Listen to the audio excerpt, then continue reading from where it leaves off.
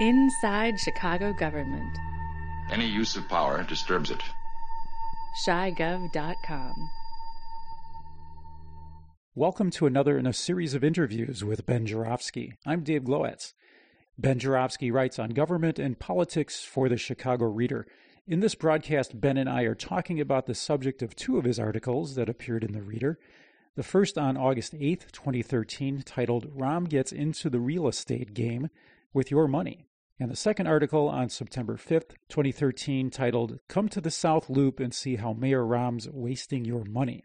Both of these articles talk about a plan by the city of Chicago and the Metropolitan Pier and Exposition Authority to develop a hotel and sports arena near Michigan and Cermak, just northwest of the McCormick Place complex. For this interview, Ben and I got on our bicycles and took a tour of the neighborhood targeted for the development. We're here in front of the Harriet Reese House, which is a Chicago landmark built 1895, 1898, somewhere in there. And we just happened to run into, your name is? Paul Homan from St. Louis, Missouri. I'm an architect specializing in historic preservation. So Ben and I are standing here looking at this house, and Ben asked the question, is there something distinctive? What's distinctive about this house? Well, it certainly stands out as one of the original mansions that once lined this entire street of Prairie Avenue here for, 4 or 5 blocks when everybody who was everybody in Chicago lived in this area. I don't know, a lot about the particular history of this house, but it's probably kind of maybe Renaissance revival. It's got kind of a mix of things going on, and they're a little Romanesque.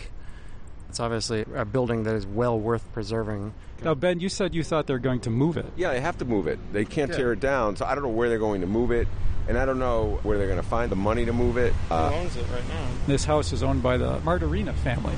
People who are building the arena should put up the money to move it if they're buying people out, well, the right? people putting up the money to build the arena are the public of Chicago, who are clueless as always and aren't really aware that they're putting up the money, that it's being put up on their behalf. I'm not sure what the finances of Chicago are like, but I understand the state of Illinois is quite broke. Yeah, and the city of Chicago schools are so broke they've closed some, they've fired teachers, they've laid off people. Yeah. So, they're taking money from the schools to buy up this land, and eventually they're going to take money from the schools to move this building. House to build wherever. A basketball arena. Maybe they'll move it there. There's a vacant lot across the street, Right there. That would actually make a lot of sense. But that vacant lot is prime development site, it says. Paul, what would it take to move a building like this? $200,000 at least. That sounds cheap. That's just the moving. I mean, you're going to find a piece of land, and I'm sure land isn't cheap here, build a foundation for it, then get somebody to come up here and put the thing up on beams and roll it down the street to wherever it's going to go. To get it on beams, what do they jack it up? What they'll do is they'll basically drill holes on either side of the house at the basement level, put beams, steel beams all the way through the house, and then they'll put longer beams going the other direction, connect it all so that you have a rigid steel frame under the house. And then they take hydraulic jacks and jack it up and get, it's not really a truck bed, but like kind of a wheelbase that they can control, and they put that underneath, and then they'll roll it down the street or wherever it's going to go. I'm curious, is there another arena is there a basketball team here that's played somewhere else and they're just moving, or what? That is a great question. I mean, a rational question from a man from out of town. They currently play in a suburban arena, which is far removed from their campus. It's not at all like Kansas. Hardly anyone goes, relatively speaking. A very mediocre team. Yeah, I'll admit I haven't heard of them. Yeah, the Blue Demons. So there's a reason. There's a reason.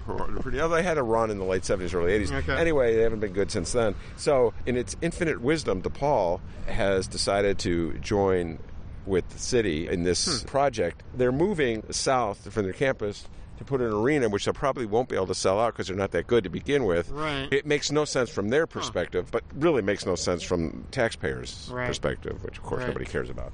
So next to the Harriet Reese house is a vacant lot on the north side of the house here. And as I understand it, this lot is already owned by McPier. Beautiful. They've already spent money gobbling it up. So it's ready to be developed. Why don't we just make it a skinny arena and put it right there and then not worry about anything?